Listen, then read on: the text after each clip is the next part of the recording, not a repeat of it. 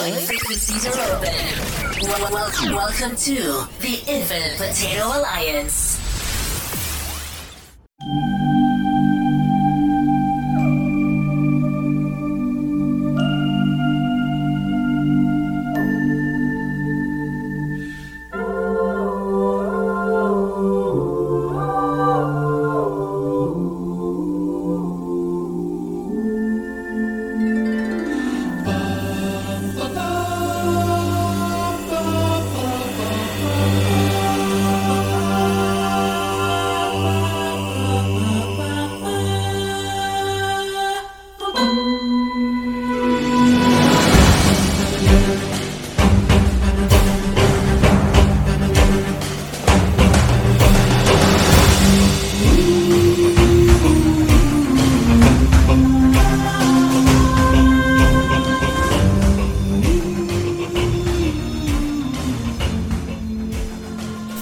Historic Cosmic Potato Studios, welcome to That Star Trek Podcast. This is your place for detailed analysis and speculation of all things Trek.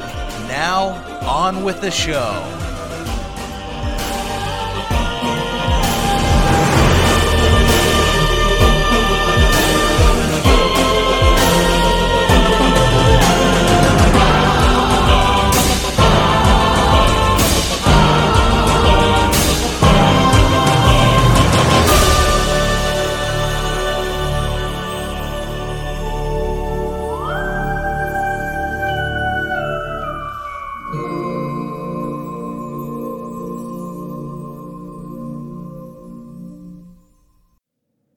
Welcome back, everybody, to another episode of That Star Trek Podcast, your one-stop pod for reviews, dissections, theorizing, and generally all things Trek. This week, we are discussing potentially a very special episode of Star Trek Strange New Worlds, a franchise first.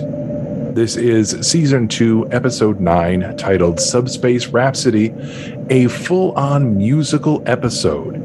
Written by Dana Horgan and Bill Wolkoff, directed by Dermot Downes, with music by Tom Pulse and Kay Hanley.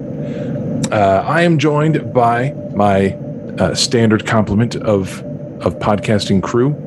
I'm going to go in counterclockwise order and welcome Neek Yeager. How are you? Are you saying our emotions constitute a security threat? Always. Especially mine. Also joining us, we have Rick. How are you? All systems stable. Very nice. Very nice. I've been working on that all afternoon. Joining us as well from Captain Game Show, John Irons. How are you? I forgot to look up a song. A song. I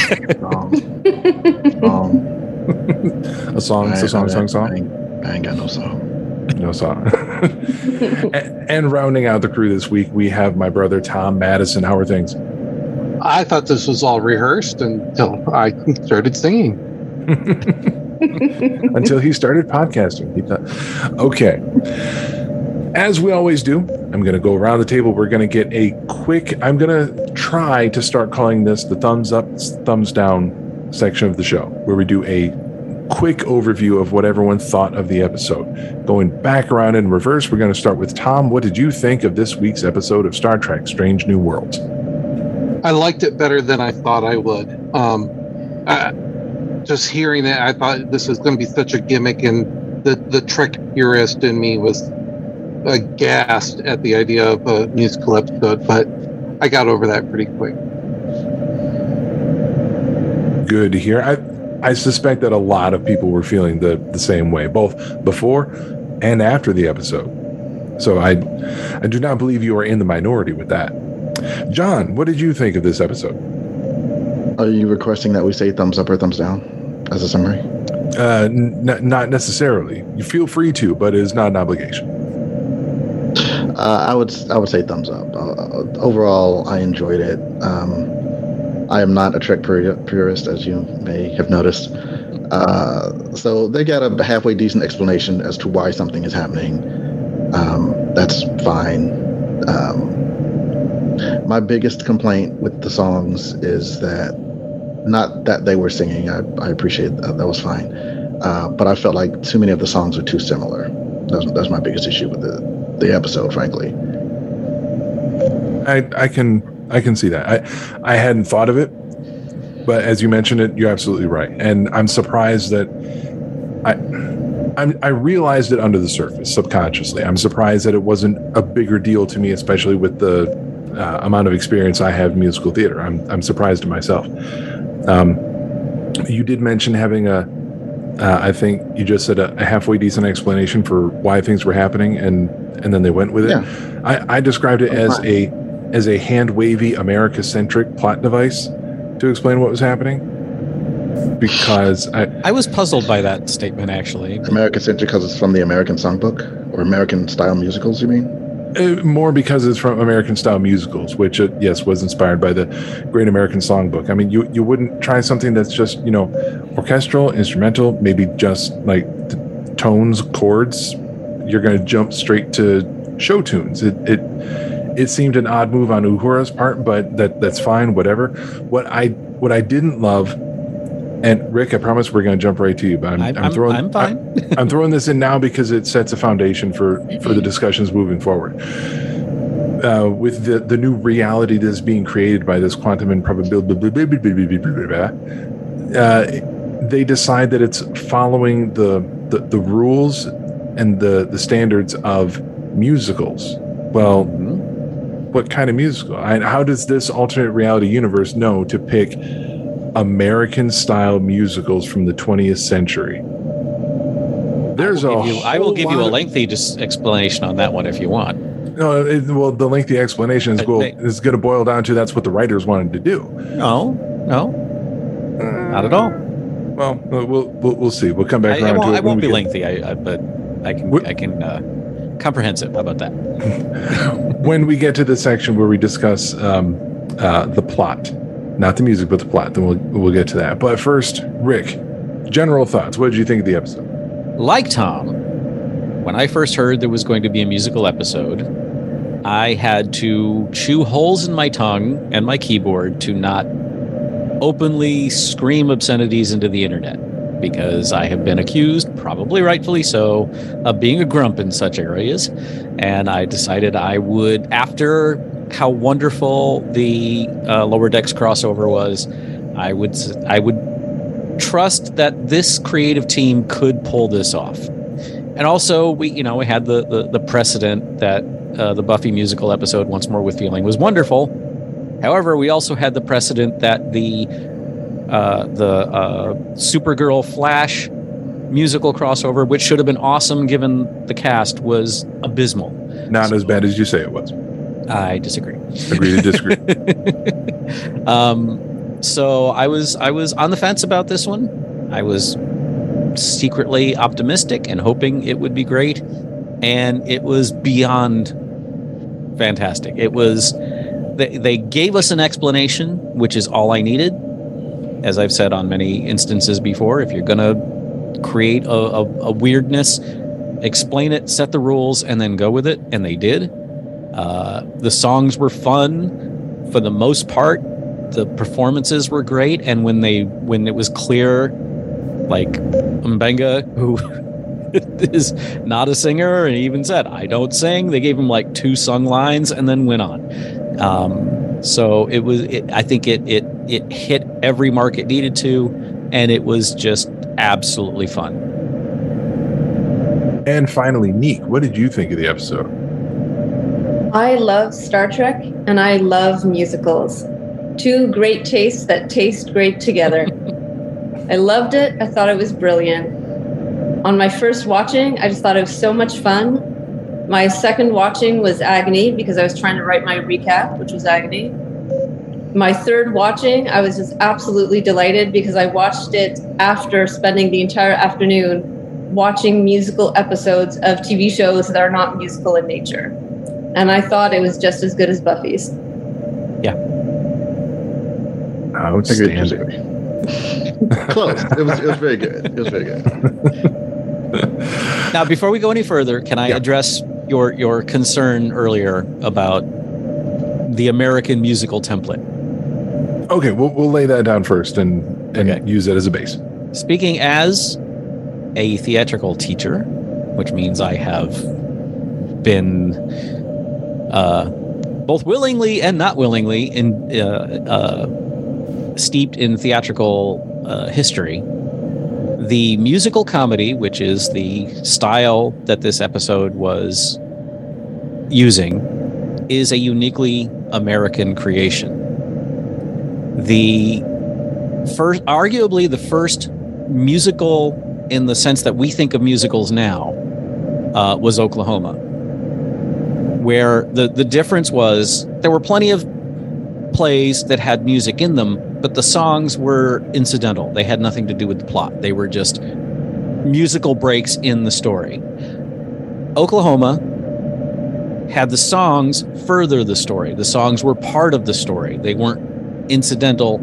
They were the characters singing songs about what was happening to them. And that is a uniquely American thing. Now, other countries are doing it, have done it since with, wonderful success.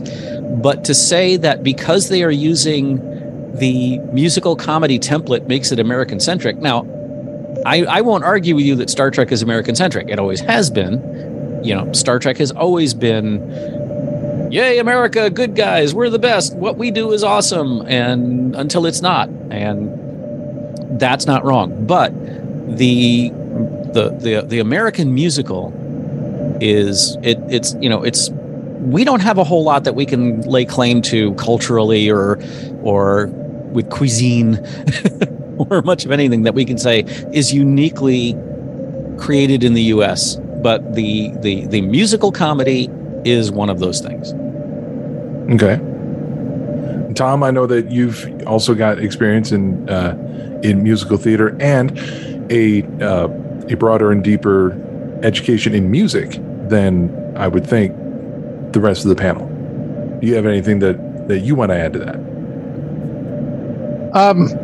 It made me wonder if,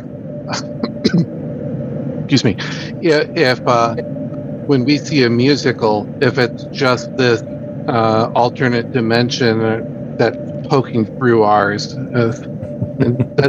that's our exposure to the multiverse. No, I see what Rick was saying, and he's totally right on all that, or Judd. But I played Curly in high school, by the way. Okay. Stagehand here, but I think Scott you were probably asking more, why was it a musical, 20th century American musical, besides the obvious thing of, producers and cost and, or studios, and kind of like why everything was using the backlot at Desilu, but right. That as opposed to like why wasn't it a Klingon opera, or more of an in-universe explanation, which is what I was referring to. I mean, I want to make it clear, I absolutely accepted it when Uhura said, then we're probably following the rules of musicals. Okay, that is the reasoning that they're setting up. It just seemed very, very convenient that the in-universe explanation just happened to line up with what we now would make as a musical episode, if that makes sense. Which, like I said, it's hand wavy, which means it's good enough. They gave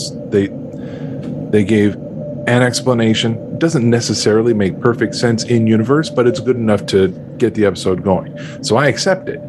It just seemed a little thin from a storytelling I don't understand why you think that, though. I mean, well, I would have preferred if that scene where Uhura says we're following the rules of a musical, if someone had been a bit confused, everyone was just like, oh, okay. If someone had pushed back and been like, what do you mean by that exactly? And what are the rules of a musical, and how would that affect this reality? If there was just a bit more of a discussion, I always enjoy the technobabble on Star Trek. So if they just done a little bit more of that, I would have preferred it. But I understand, they've done the hand wave and let's just go with it. And so I was happy to go with it. But I do think, again, a little bit of a missed opportunity to have a little bit of a technobabble scene. To give it just a little bit more depth. Like if the Vulcan or the Illyrian in the room had stood and said, what the hell is musical? They might not be as familiar as the others are. Well, Pelia grew up on Earth, so and but Una is the Illyrian. Yeah, but Una has already established that she loves Gilbert and Sullivan. Oh yeah, okay. Well, yeah, okay. Then that was a bad example. But my example of Spock still stands. And Spock doesn't really know because Uhura is throughout the episode. Make you like they should have explained at the beginning. I feel like they did that throughout the episode. So because Spock, I think he asked her, okay, so how do we trigger? What does that mean? It's like, well, musicals happen when there's emotional things. Like, okay, so like what? And then they go into the bar. So that's a good point. I think is your problem he's not as familiar. I'm sure he doesn't listen to a lot of musicals. Is your problem that Uhura first, when they said, all right, let's send some music out, she picked Anything Goes?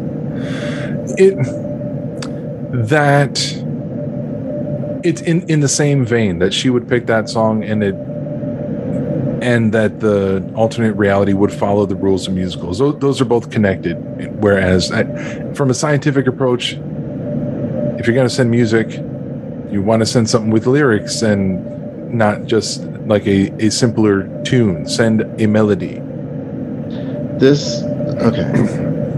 Close Encounters, just on the. Hey, see, there you go. Ding, ding, ding. I honestly I don't understand your what else would they have done? Yeah, this was their 13th attempt.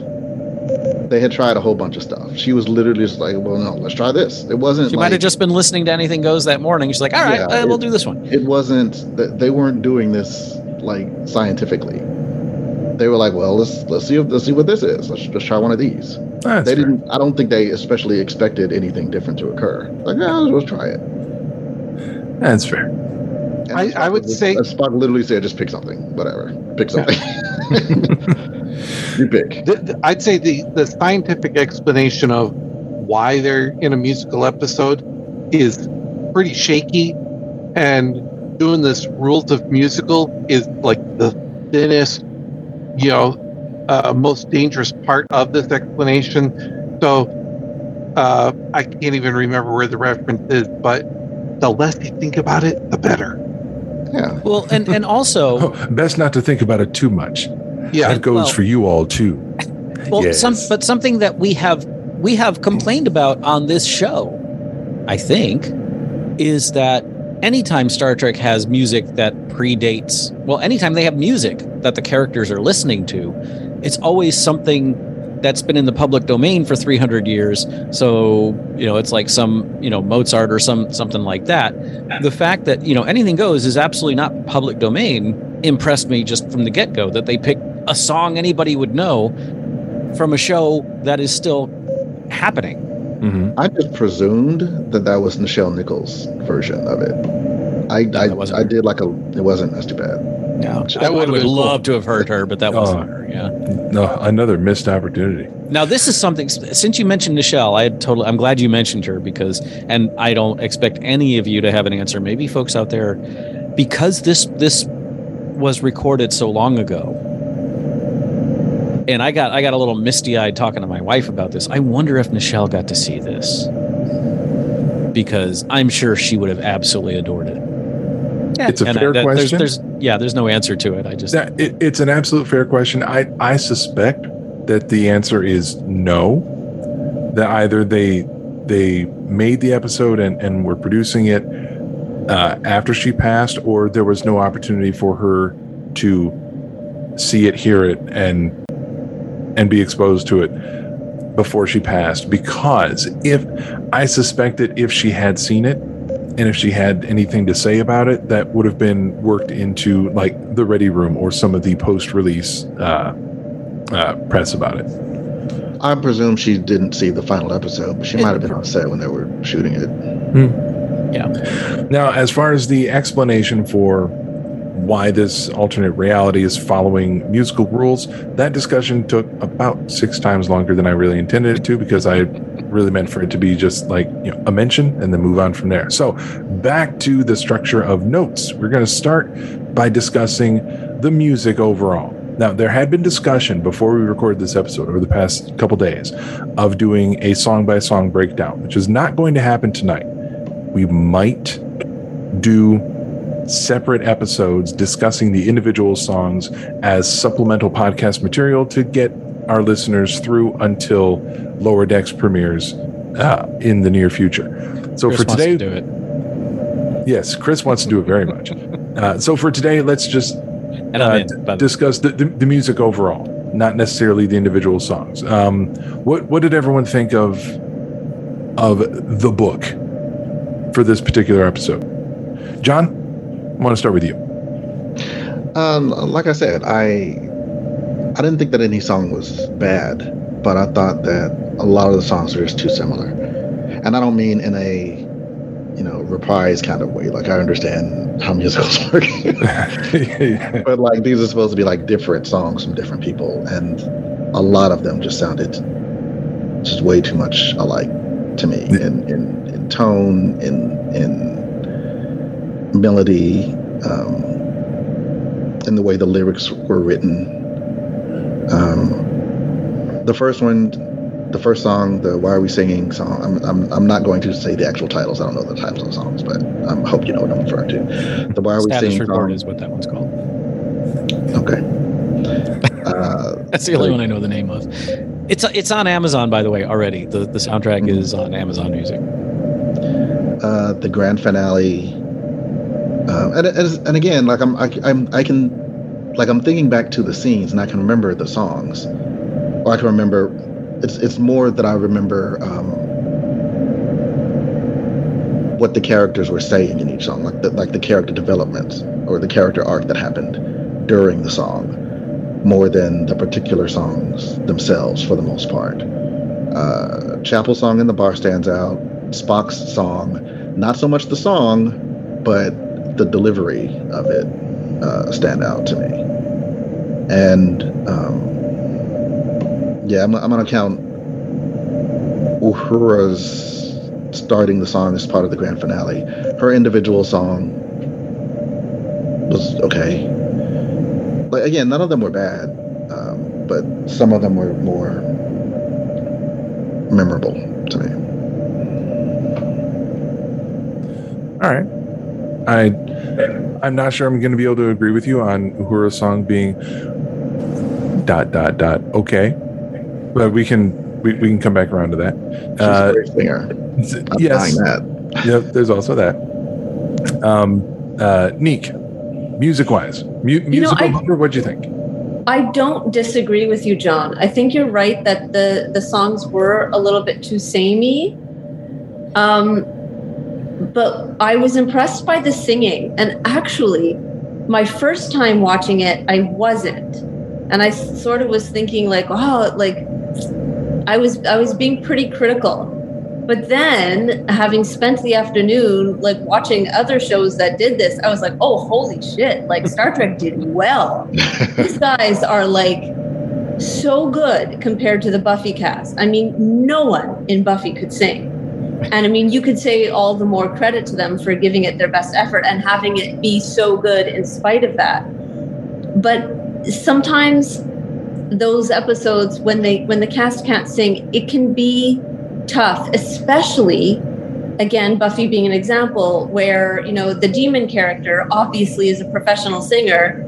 And so the contrast, anytime he sings, it just draws even further attention to how bad everyone else is. And it becomes cringy. Whereas in Strange New Worlds, I feel like, yes, Christina Chong and Celia Rose Gooding were the best singers. And so they did have, big solos. So that makes sense.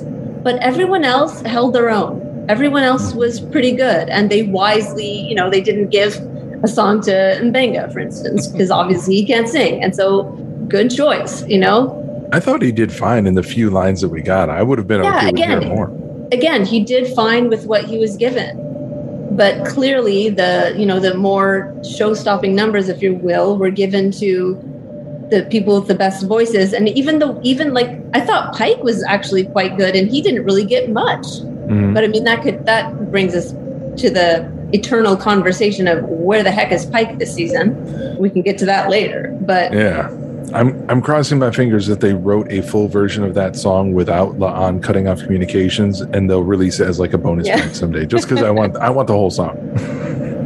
But to get back to the songs, as much as like the Klingon singing was sort of a missed opportunity for opera, what I did like about that song is that, to your point, John, it was different. It was like a K-pop song or like an NSYNC song or something. And I kind of felt like, again, missed opportunity. Why not have the two Kirks have a little boy band number? I was fully expecting the two Kirks to have, because they started to bicker a little bit, and they looked at each other, and then they cut. I'm like, what? Are they not gonna? All right, fine. Yeah, Neek has hit on two of the notes that I had. One, no Kirk Brothers song ? I have that. There's a perfect opportunity in the transporter room, and when she mentioned a missed opportunity for Klingon opera, which I think we should from here on out refer to as Q-pop, because K-pop is popular music in Korea. This is Klingon, so it's from Kronos. Q apostrophe, of course, pop. Q-pop. That's what I think it is. It's they had the best choreography. Yeah, or K-pop. I also enjoyed in that section of the song, if you look closely, the background that the Klingons are dancing in front of, it's the Rite of Ascension ceremonial chamber from the holodeck in TNG Season 2 when Worf has his Ascension ceremony and he gets hit with all the pain sticks.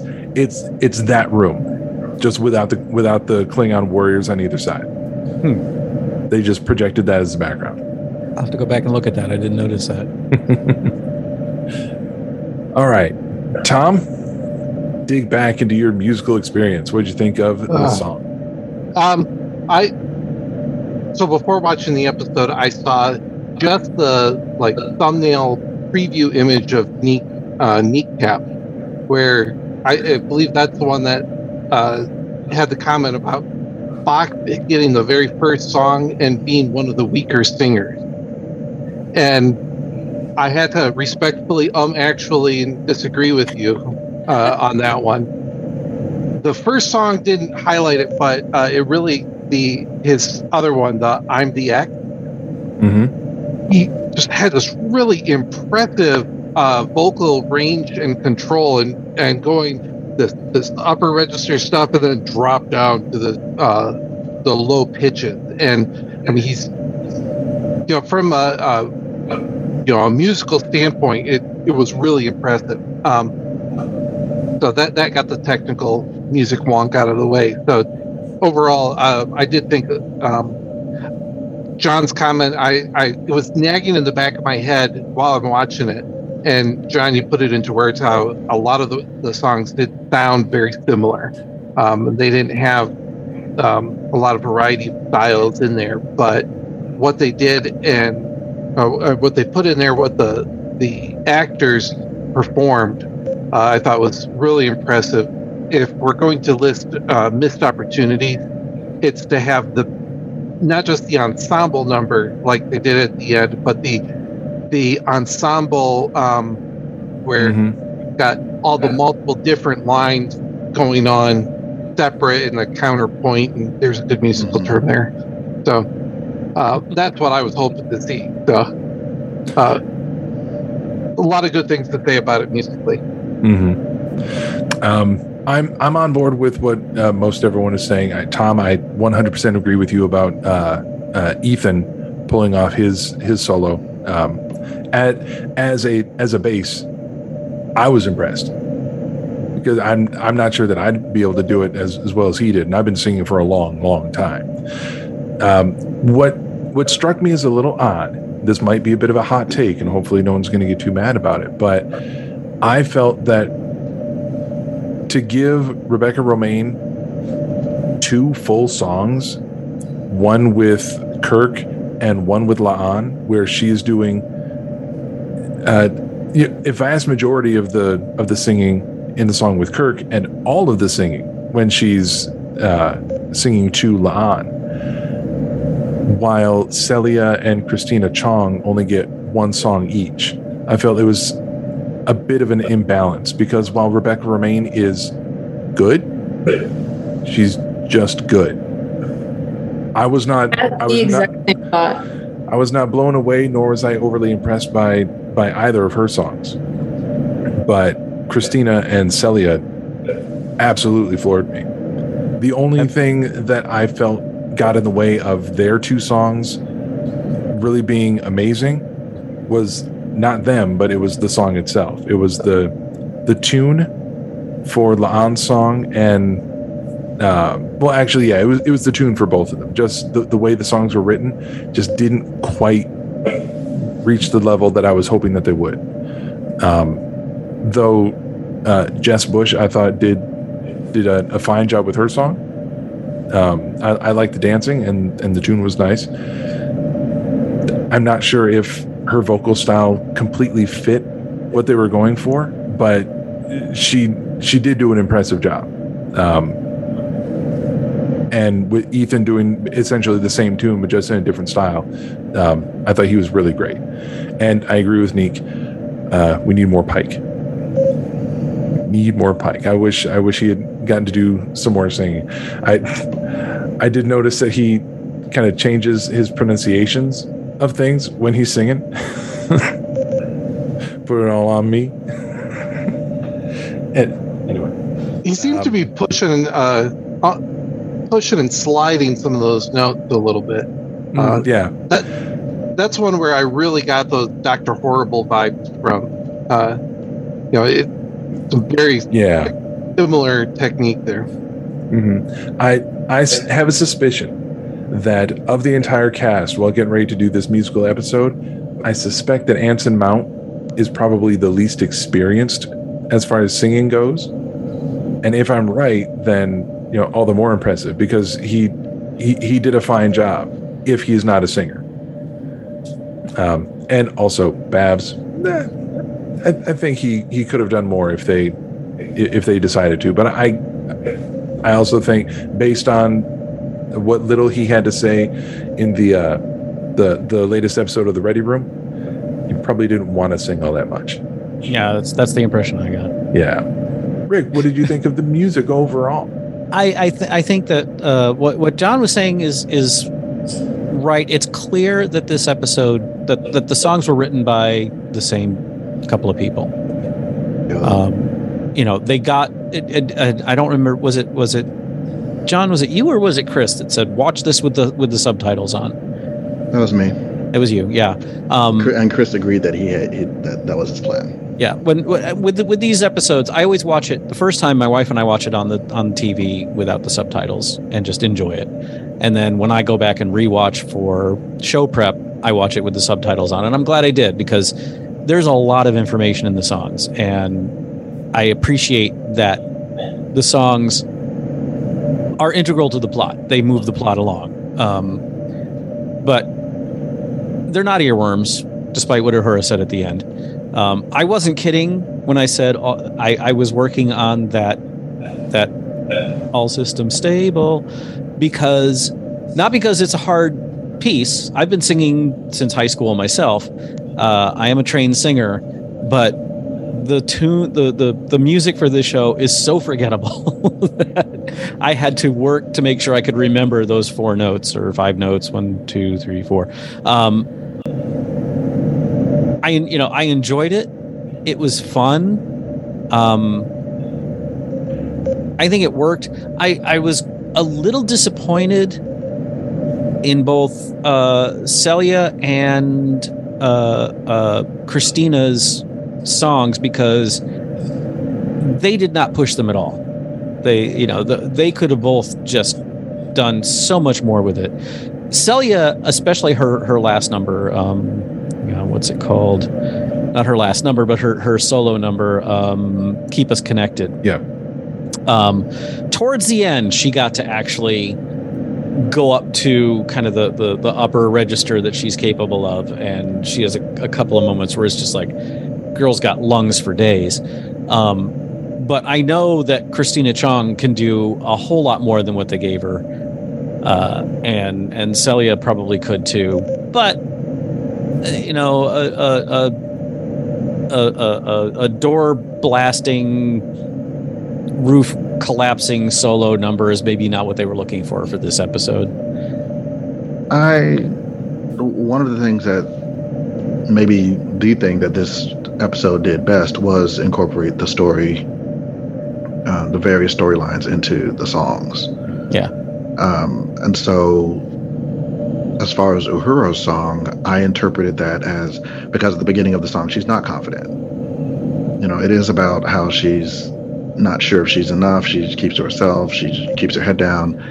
And upon her realizing the importance of the role that she plays and how much she is the voice and the ear of the ship, that's when she belts it out. So I was fine with it.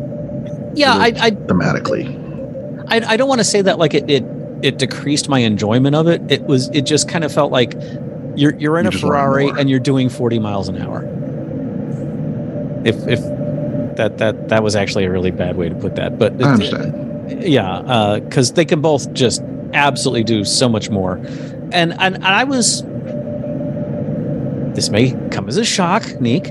I was a little disappointed with Jess Bush's number. I love the number, but it was clear that she's not a singer. So they kept it, one thing I really like, and you mentioned Dr. Horrible, Tom. I thought I got Dr. Horrible vibes from the get-go on this. And one of the things I love the most about Dr. Horrible is Felicia Day.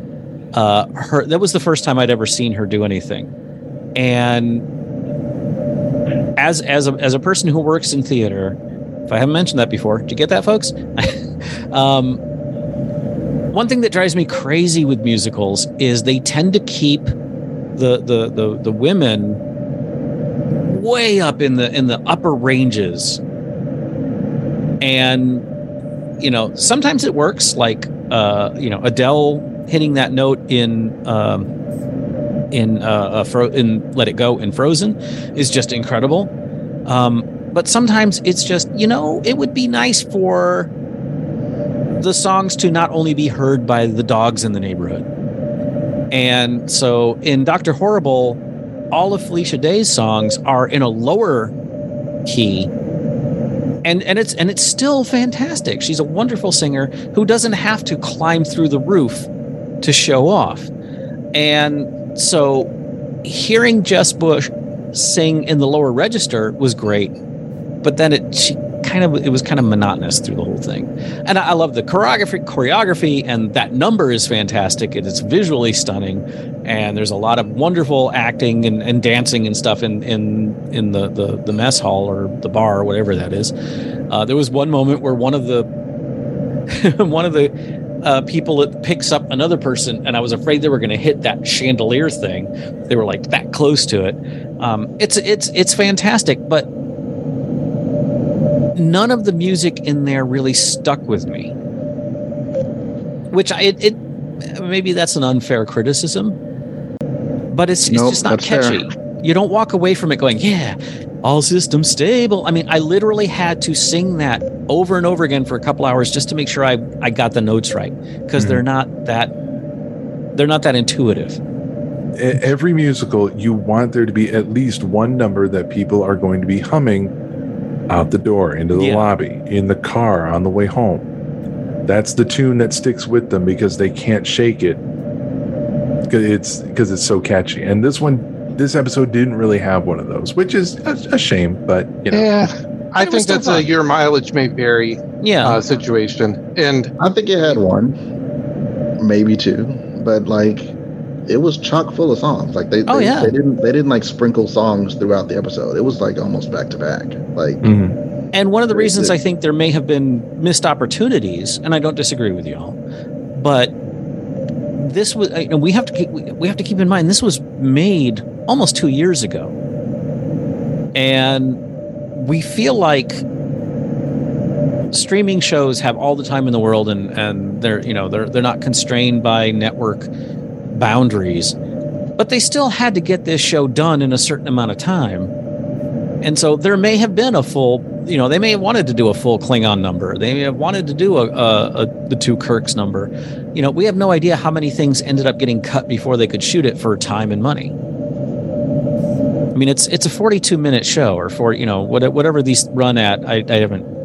This one, them, but this was a 62-minute episode. Okay, so but even that's a short musical. That's not a whole lot of time to cram everything you want to do in, plus the non-musical stuff, plus the story. And how many musicals have you ever seen where one of the main lines is "I need to change my paradigm"? I love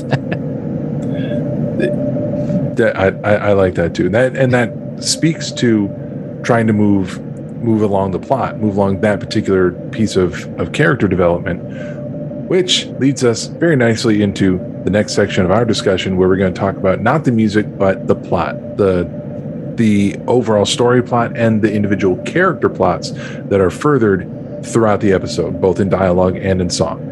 And I jotted down a quick list of the different storylines and aspects that are furthered in this episode. We have Kirk learning some command lessons from Una in a song. La'an is realizing that she needs to open up a little bit, and then later is being told by Una that that's a good idea because I didn't do that and it made me sad.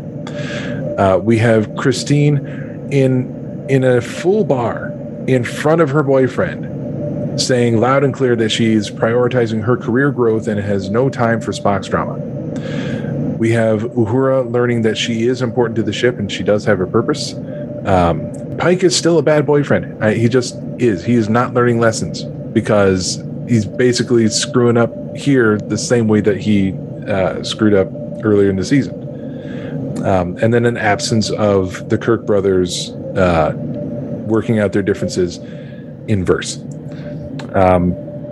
Did I miss any? Do you guys recall any plot lines that were not in that list? Or is there something from that list that you in particular want to discuss?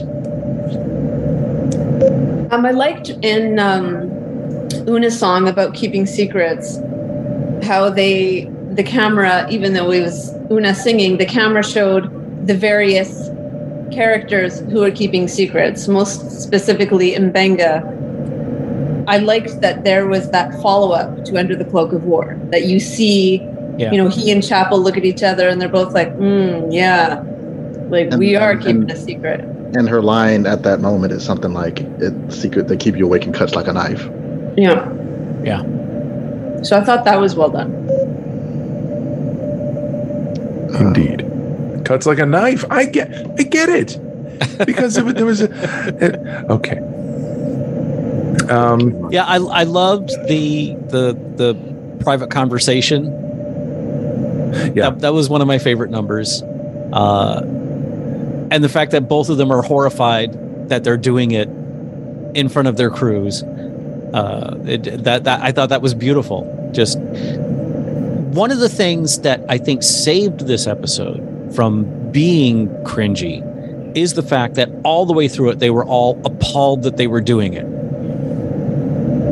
And it was never normal. I was going to say that it is a problem to be solved. Yeah, and they spend the episode trying to solve the problem. That's the only way it works. Yeah, and they're aware of what's happening. It was like, it's not so bad. Like, I kind of like the freedom, but like, no, everybody's like, no, this is not okay. Except Uhura, when she starts singing her first song, she starts grinning and she's digging it, and I love that too because that fit totally with her character. Well, at the group number at the end, when we're in engineering with Spock, La'an, and Pelia, both La'an and Pelia say, "Oh, we're going to miss this singing thing," and at the same beat, Spock is like, "I am not going to miss it." Yes. That was fun. Yep. That was. I needed the closed captioning to catch that. And speaking of closed captioning, I was glad that I keep that on when I'm watching, because I wouldn't have realized that during the course of Spock's solo, he refers to himself as the X, EX, and then subsequently refers to himself as the X variable in these equations. I caught that too. I was like, the second time through, and that was brilliant. There's a lot about this it's technically brilliant, even though it may not necessarily be catchy. Right. There's a lot of genius in the writing of this episode. Not necessarily the plot. The plot is sketchy as hell, but it's what it needs to be. It was enough. I like that they went, all right, we're doing a musical episode. We're committing to it. There was no halfway about it. Yeah. They took a big swing, that's for sure. Go ahead, Tom. I was just going to add that along with that, the technical stuff, one little tiny thing that they added is people could they pointed out that the people there, the crew, could hear the music. So it wasn't just an audience perspective, and they're just breaking into song, which is kind of the implication in a lot of musical type situations. But a lot of times you see the actors looking up when the intro notes were starting. Because they can hear the instrumentation. Yes, right. I was impressed by that. It was. I thought it was pretty subtle, but I thought it was important to adding to that storyline. Mm-hmm. Yeah. One thing I was impressed by, because I kept expecting it and it never happened, was after they figured out what was going on, every time a song started, it would have been so easy to have everybody that was about to sing go, "Oh God," but they didn't. There was no eye rolling, which, while in the moment, I was like, why isn't anybody objecting to this? But stepping back from it, it was like, all right, that works, because once the improbability field grabs them and they're going to start singing, they're in it, and yeah. Mm-hmm. There were a couple takes after the fact that I didn't necessarily love. There was their opening number, which, now if I'm not mistaken, the first song ends and it cuts to credits, right? Opening credits started opening credits started after the opening number. By the way, did y'all watch the opening, the intro? Of course. Oh yeah. A nice vocal arrangement of the theme. Yeah. Very nice. I was so afraid they were going to do the Roddenberry lyrics, and they didn't. I was very glad of that. I was half expecting it. That would have been tough. So the credits end. We come back to the episode, and the very first thing that happens is we have Pike saying, "Well, that happened." Yeah. Ugh. Gross. It was too easy. Because they're using modern slang, and Scott hates when they talk. No. It was not the modern slang. It was the use of the already well overused. Well, that happened. It's over now. That phrase is done. Drop it, because it's not funny anymore. I don't like that turn of phrase. It bothers me. Fair enough. And not only that, but it kind of repeated itself, only without words, because after the Klingons do their number and the channel closes, Pike turns around and looks at Uhura, and just with his face, he says, "Well, that happened." Well, but he wanted that to happen. That's why he held on. Oh yeah, that's fair. And I want to thank Neek, by the way, because I never would have known that the Klingon commander was the same actor that played Hemmer, except for your kneecap. I would not have caught that. I caught him in the credits, and I was like, we didn't get a flashback to Hemmer this time. That was episodes ago. What the? Oh. I also liked Uhura mentioning Hemmer in her song. Yeah. Yeah, I agree with you, Rick. Like the lyrically, a lot of the songs were great. Technobabble as music is probably one of a joy I didn't know I needed. the extended X and Y were great. That was all good. Mm-hmm. I just wanted more variety of melody. You're not wrong, and I think it's probably just a matter of they didn't have enough time. And the Klingon, if we're talking about little nitpicks, after the Klingons did their song, it should have been them who severed the connection. It should have been what? And then that's how it should have ended. More dishonor. Two things I want to say out just real quick. Have nothing to do with the music. I just want to throw this out here, because if I don't, there's like one person out there who's going to be disappointed in me. The Katinga class battlecruiser should not have been around for another 20 years. But it looked gorgeous when they did the spinny stuff, so whatever. I completely agree with you, Rick. Seriously? It cost me nothing. Sure. Okay.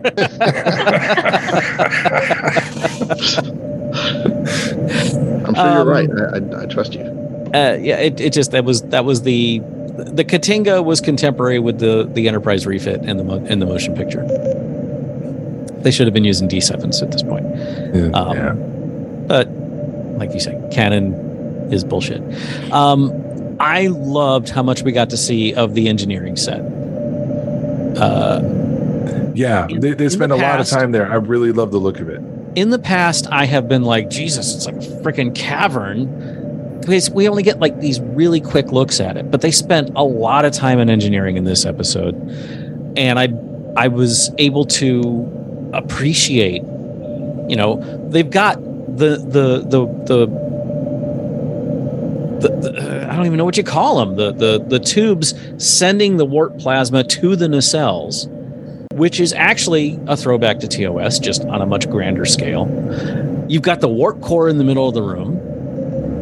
And then you've got these great, like, that V shape that they're using throughout the ship, but inside there's ladders going up, and I really loved engineering for the first time, because it's been eluding me ever since Discovery, where they go to when we saw the Enterprise in Discovery and the engine and in Short Treks, and the engineering was just this cavern with just a bunch of incomprehensible stuff in the background.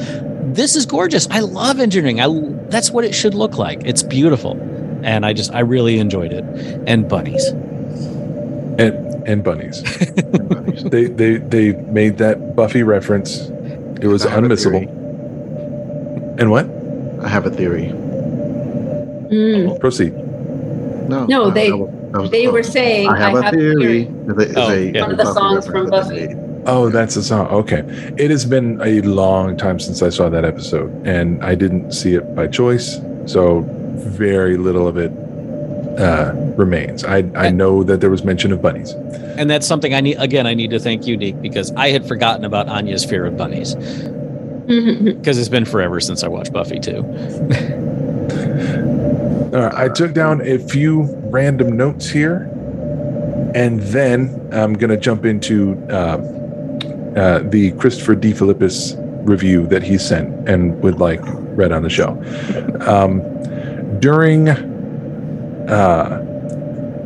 Una's song "To La'an," where they're in the briefing room, and they're having that musical number, and Una turns off the gravity for reasons unknown, and they start floating around a bit, and they give us the exterior shot, and we see the two of them through the windows floating around. Potentially some of the worst CGI we've seen on this show.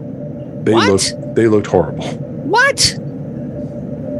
I disagree with you wholeheartly, sir. I thought that was great. When the camera's outside the ship and you're looking at them through the windows, it is not the actors. It is digital representations of the actors, and they don't look like the actors. It looks bad. It's clearly CGI, but it's fine. I thought it was fine. Wait, is this Chris or is this you? No, this is me. Okay.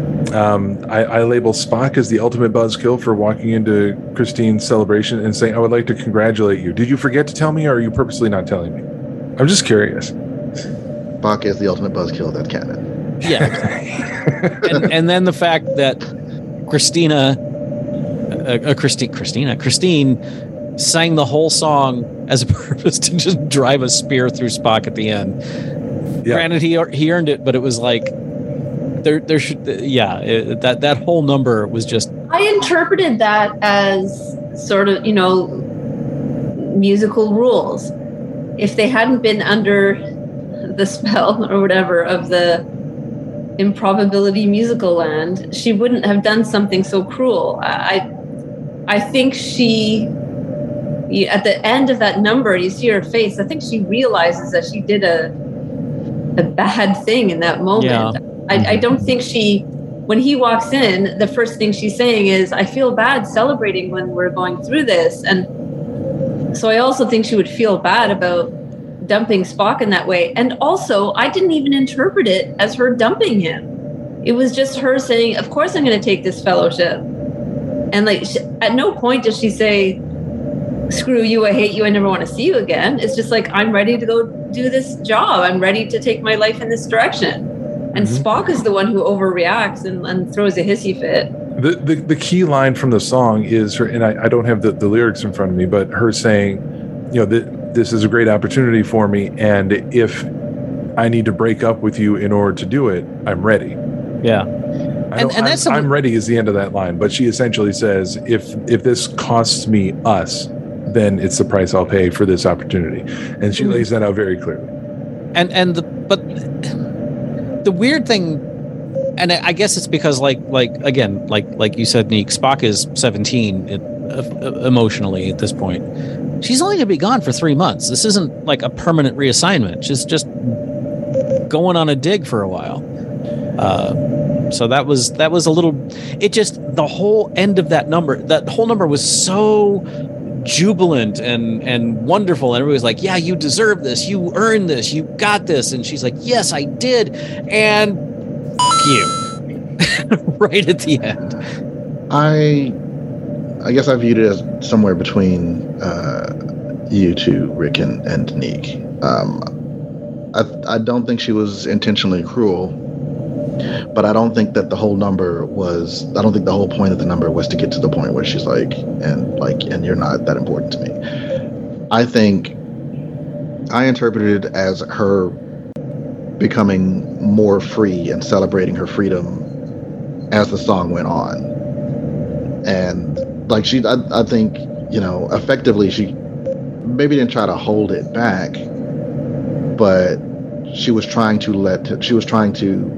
focus on the positive throughout the song. And at the end, she was free enough, like, look, if this is the end of us, then that's fine. But I think it was a journey to get to that point, but I don't think that point was the point of the journey, if that makes sense, when she started.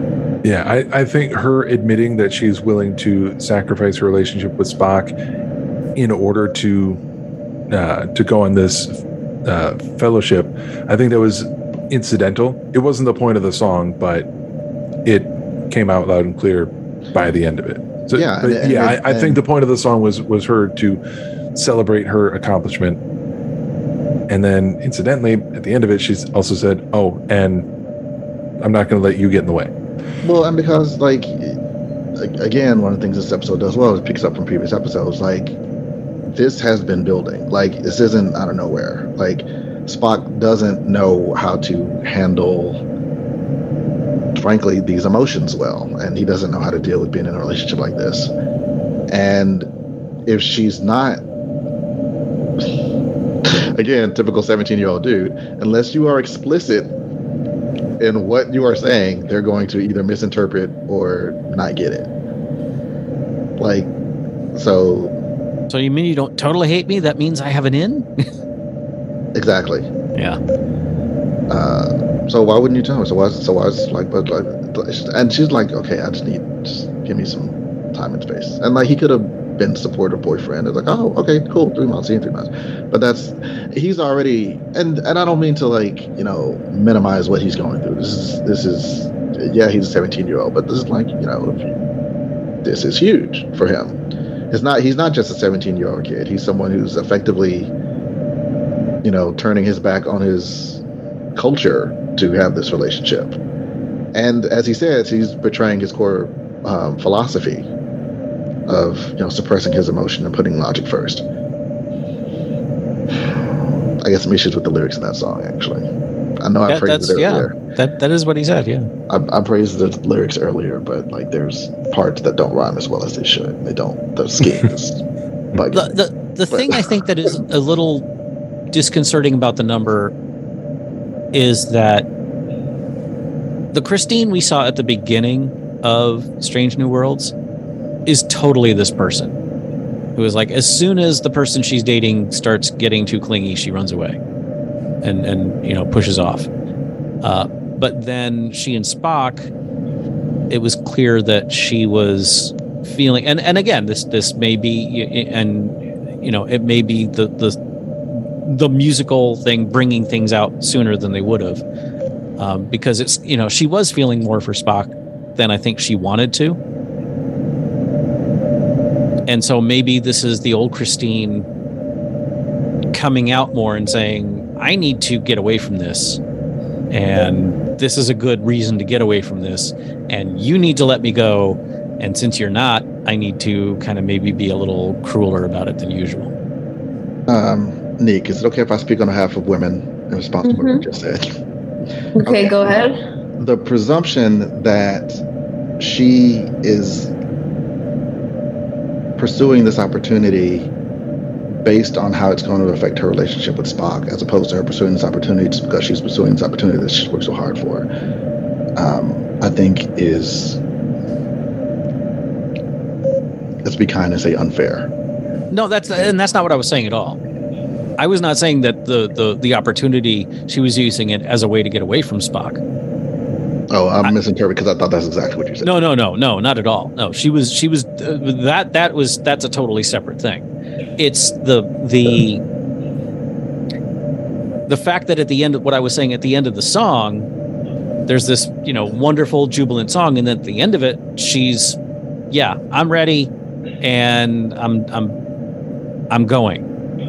And it's the last couple of lines are directed right at Spock, and there's no padding to it whatsoever.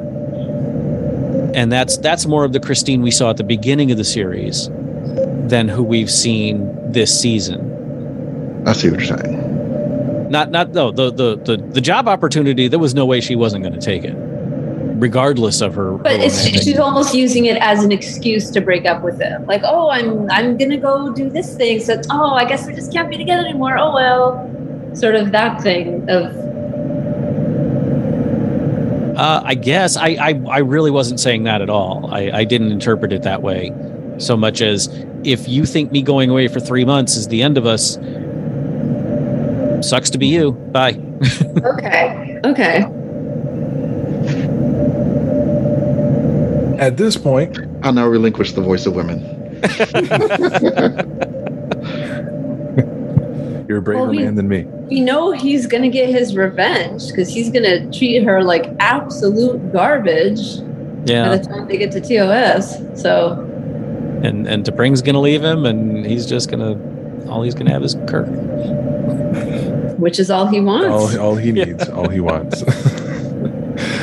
I'm going to move on now and give everyone Chris's take on the episode. He sent this to me directly, and these are the notes that he took down in real time as he was watching the episode. So we will begin. Subspace Rhapsody. Anything goes. Is that Kate Capshaw? Paul Wesley's best Kirk. All privilege and microaggressions, but charming and charismatic. Repeated theme of, quote, showing real me, unquote, illustrates what a potential hell Starfleet meritocracy might be. Next, in all caps, Carol and David! Exclamation point, which we did not mention yet, but I did take a note, and I thought that was a nice moment. Rick has a look on his face like he does not understand what I'm talking about. Oh, that's the wife and kid? Yeah, when Kirk is... Oh, Carol and... I thought you said Caroline David. I'm like, what the... That's what I thought. Carol and David. And David. Yes. Okay. Yes. I thought that was a really nice element for them to work in. Okay, back to Chris. Songs are not really organic or catchy. Maybe catchy on rewatch. Those fucking Klingons better sing some terrible opera. Absolutely a fucking sin that Uhura doesn't sing until 45 minutes in. This is after everyone has multiple numbers. I think I just missed. She was in the first number. Sorry. No, Spock had the first number. Do you want me to just mute everybody, including myself? I guess. It's only for Chris's sake. I think I just missed Nichelle. That was his wrap up to that thought. Next up, biggest flaw as a musical. You can't listen to this one alone and expect a complete story, a la Dr. Horrible. This is actually a great strength of the episode in universe because we find the characters where they are at this point in the story and advance several key storylines. I appreciate it more because of that. Not a throwaway episode. A bottle episode, yes, but dismissive? Not at all. Celia's number is the absolute showstopper. Tears of sadness, tears of joy. As far as I'm concerned, this entire episode exists for this moment in Trek history. My only fangret is that Uhura didn't get to share this moment with anyone, especially Spock, since Spock and Uhura have a special relationship in much of the TOS fiction I've read, both fan and pro, based on that one scene from Charlie X. Full disclosure, I adore Celia the way Rick adores Jess.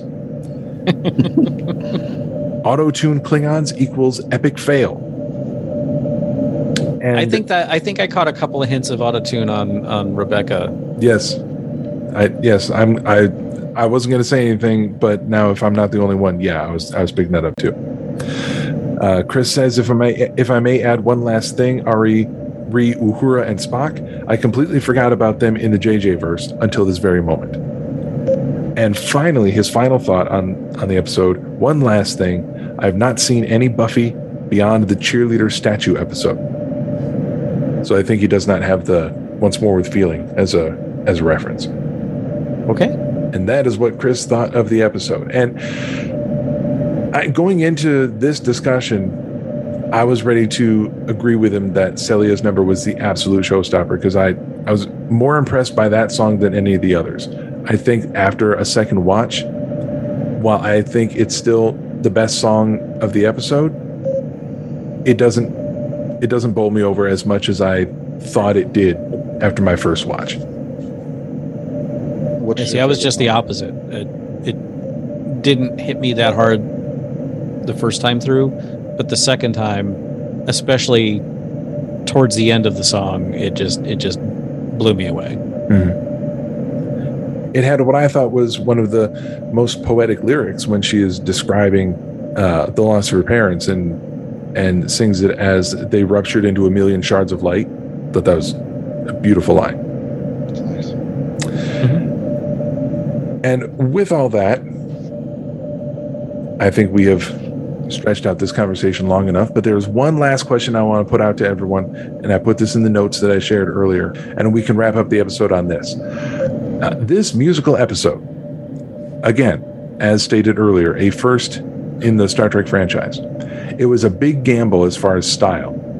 Are there any other genres that the showrunners of either Strange New Worlds or any other Trek series in production or in the future, any other genres that they might try that seem outside of the norm for standard Trek?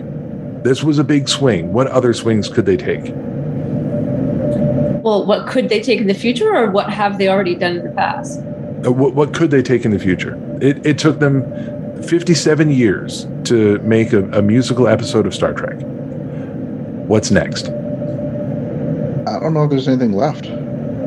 I would argue that there was already too much music in Star Trek and Deep Space Nine. So to me, this wasn't as big of a swing as fans might claim. I feel like the seeds were there with Vic motherfucking Fontaine. I'm not editing this episode. It's like F-bomb number 12. We went so long without him. I have been good. No, I did 2 this episode, and I realized that, but I haven't done any for the last 3. So, not that I'm keeping track. Chris is the potty mouth on this one. I feel like like I said, this is kind of the only genre left. They've done westerns, they've done sci-fi, obviously. They've done comedies, they've done rom-coms, they've done horror, procedurals, drama. They've done procedurals. They've done, cop shows and medical dramas. Like there's what's left? Sitcoms. Yep. Transported to sitcom universe. Well, I mean, look, the engagement dinner. Lower Decks is a sitcom. Yeah. Yeah. All the Ferengi episodes were sitcoms. No, I agree. They've done everything. So that's actually an interesting question. What is there still to be done? I don't like the idea of them doing things just to do them. I think it's good that in 57 years, with the exception of a couple of numbers on DS9, and there was that one Voyager one where the Hirogen took over the ship, and 7 of 9 had to be a torch singer in a Nazi bar. This worked because we weren't expecting it, and it was done well. I think if we go down a path where we expect this kind of goofy shit to keep going on, it's just going to get worse as it goes on. I want to see Star Trek stay Star Trek. It's nice to have a light episode every now and then. You know, there have been comedy episodes. I don't know that I don't know that they ever need to do another musical episode. I don't think this is something that every show should do. Nor do I think that Star Trek needs to explore the absolute boundaries of what they can do. You know, to quote Ian Malcolm, just because you can do something doesn't mean you should. This was fun. This worked. But this could have been a massive train wreck, too. Sure, it could have been. But I guarantee you, the reason they did this episode is because they wanted to do a musical. And then they figured out a way to do a musical in Star Trek. So, yeah, I mean, you got to keep it interesting for the writers and the actors, too. Yeah. And yeah, don't just do it, you know, don't pull a Xena and just decide that everybody's going to be a musical just because they want to do a musical with no explanation. But no, I think, hey, we want to do this kind of thing, and then figuring out a way to do that thing within your show, it's completely legitimate as a way to tell a story. You're not wrong. I just don't want to see them going, all right, what's next week's gimmick? And then what's next week's gimmick? You know, we've had, I saw somebody, one of our listeners, Ollie, apparently they were 10 minutes into Subspace Rhapsody, and his wife went, they've already had a gimmick episode this season. Why are we doing another one? I think we got very lucky that the Lower Decks crossover and this episode were wonderful. They were tons of fun. But again, just because there's a gimmick doesn't mean it's going to work. And I would rather see Star Trek do Star Trek. And if that's where I want to stop you. Okay. I don't know if now is the right time for this conversation because it's a large conversation, and maybe you guys have already had this conversation on a different podcast. What do you mean when you say I want Star Trek to do Star Trek? What is Star Trek for you? Because it's different for everybody. And I know what it means for me, but like I said, I also know at this point, having existed on the internet for however many years, that it means something different for everyone. You're absolutely right. So I don't think it's a legitimate argument to say, oh, this one was a gimmick, but that one was real Star Trek. Oh, this one is just a one-off, and that one didn't work. Oh, but this one is really what it's all about. Because those definitions are different for everybody. That's for some people, the only valid Star Trek is TOS. For others, it's TNG. And then other people are going to say, oh, it really got good with DS9. And then other people are going to say, well, DS9 is when it all went to hell. So there's so many differing opinions on that. And it could be interesting for all of us to sit down and define to each other, what do we mean when we say Star Trek? Because I know when I'm watching certain shows, I'm like, this just doesn't feel like Star Trek. So what does that mean? And again, it's a rhetorical question because I don't think we'll really have time to answer that right now. But I just want to flag anytime someone says that this isn't so-called Star Trek. You're absolutely right. I think we should have that conversation. And I think we would all benefit from knowing what we mean when we say that, because you're right. I don't have a hard and fast definition for that. And Star Trek has pretty much hit on almost every genre you can think of. So maybe a musical was about time. I'd need to think about that. I think that's a good idea for a future show, especially in between seasons. Yeah, it can definitely be a bonus non-episode review discussion.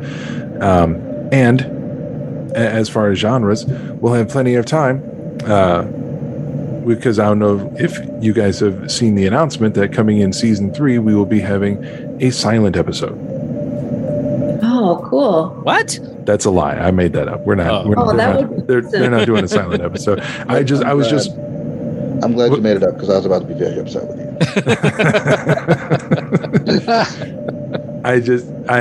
I was prepared for that. Copy and paste my whole rant about spoilers in the chat. Yeah. I knew that it was gonna hit John double for that reason. But no, I just picked another Buffy gimmick that I remember of them doing a silent episode, and I just threw that in there because I thought it would be funny. Okay. I remember that Buffy episode too. That was pretty funny. Yeah. All right. So I'm gonna, do a spin-off episode from Neek's rant. I won't say rant. It wasn't actually a rant, but from her point. People say a gimmick episode, and it feels inherently dismissive, if not derogatory. Like, oh, it's a gimmick episode. Well, no. I mean, it's a gimmick episode if they do a thing and they don't try to make it a part of the show. It's not, to me, a gimmick episode if they have an idea to do something weird. The crossover, and Rick, you're like, well, we got lucky that the Lower Decks crossover, and I don't mean I'm just attacking you this whole show, but it's like, well, we got lucky that the crossover episode was good and the musical was. No, we didn't get lucky. There were good writers and good actors. They decided that they wanted to do this kind of episode, and then they did it in a Star Trek way. That wasn't luck. That wasn't chance. They put in the time and effort. And no, it's not. The shows weren't perfect, but they put in the time and effort to do, hey, how can we do a whatever? Hey, how can we do this kind of show and still make it a Star Trek show? That, to me, doesn't qualify as a gimmick. To me, a gimmick is fabricated or shoddy. It was an unusual premise, but they made the premise work. I don't totally agree with you, but I understand where you're coming from on that, and I dig it.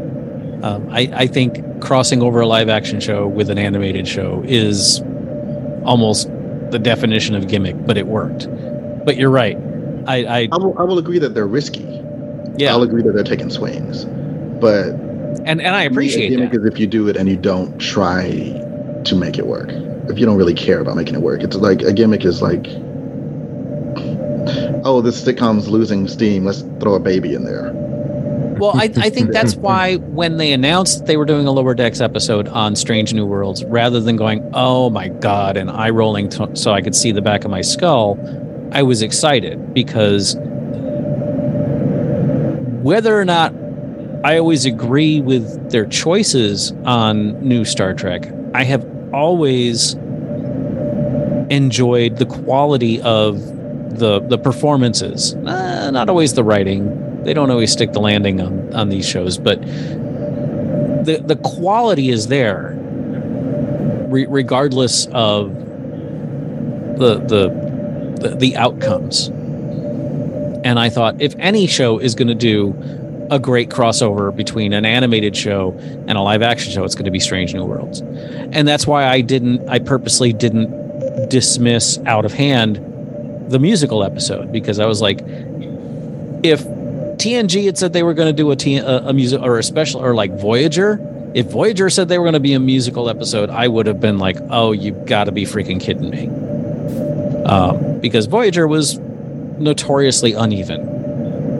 But Strange New Worlds has been really spot on all the way through. Even in the episodes we didn't particularly care for, or we thought that the like that the one on Rigel 7 was, I think to me that was the low point in the season. Because of the whole forgetting thing, it was just, well, and we talked about this, it's forgetting when we need it to be forgetting, but not when we need important plot points to be remembered. But this show has never been bad. It's been, less good, but never bad. It's like pizza, there's no such thing as bad pizza. There's only better pizza. That's college person talking. So yeah, when I don't mean to use the term gimmick as a dismissive, so much as this is the hook. We're doing this, which is something no one's ever, no Star Trek show has ever done before. Star Trek has always been, and I'm dipping a little bit into the conversation, but to me, Star Trek has always been a drama, a science fiction drama that occasionally has lighter moments. And I'll be the first to admit, some of the comedy episodes have not worked for me. I'm one of those heretics who was like, if I never see The Trouble with Tribbles again, I'll be fine. It kind of gets on my nerves after a while. Same with A Piece of the Action, and TNG did better. The Menage a Trois was much better, but it's still, I think Star Trek has always been at its best when it does just a serious take on some social issue. Well, that's your opinion. That's my opinion. Yeah. Which we can expound on in the future when we do the What is Real Star Trek episode sometime between seasons. But for right now, we're going to bring this episode to a close because someone has to go to sleep. Please do. So we're going to go around the table. We're going to give everyone their chance to promote themselves. And you know what? I'm bringing it back. Rick, go plug yourself. Yeah.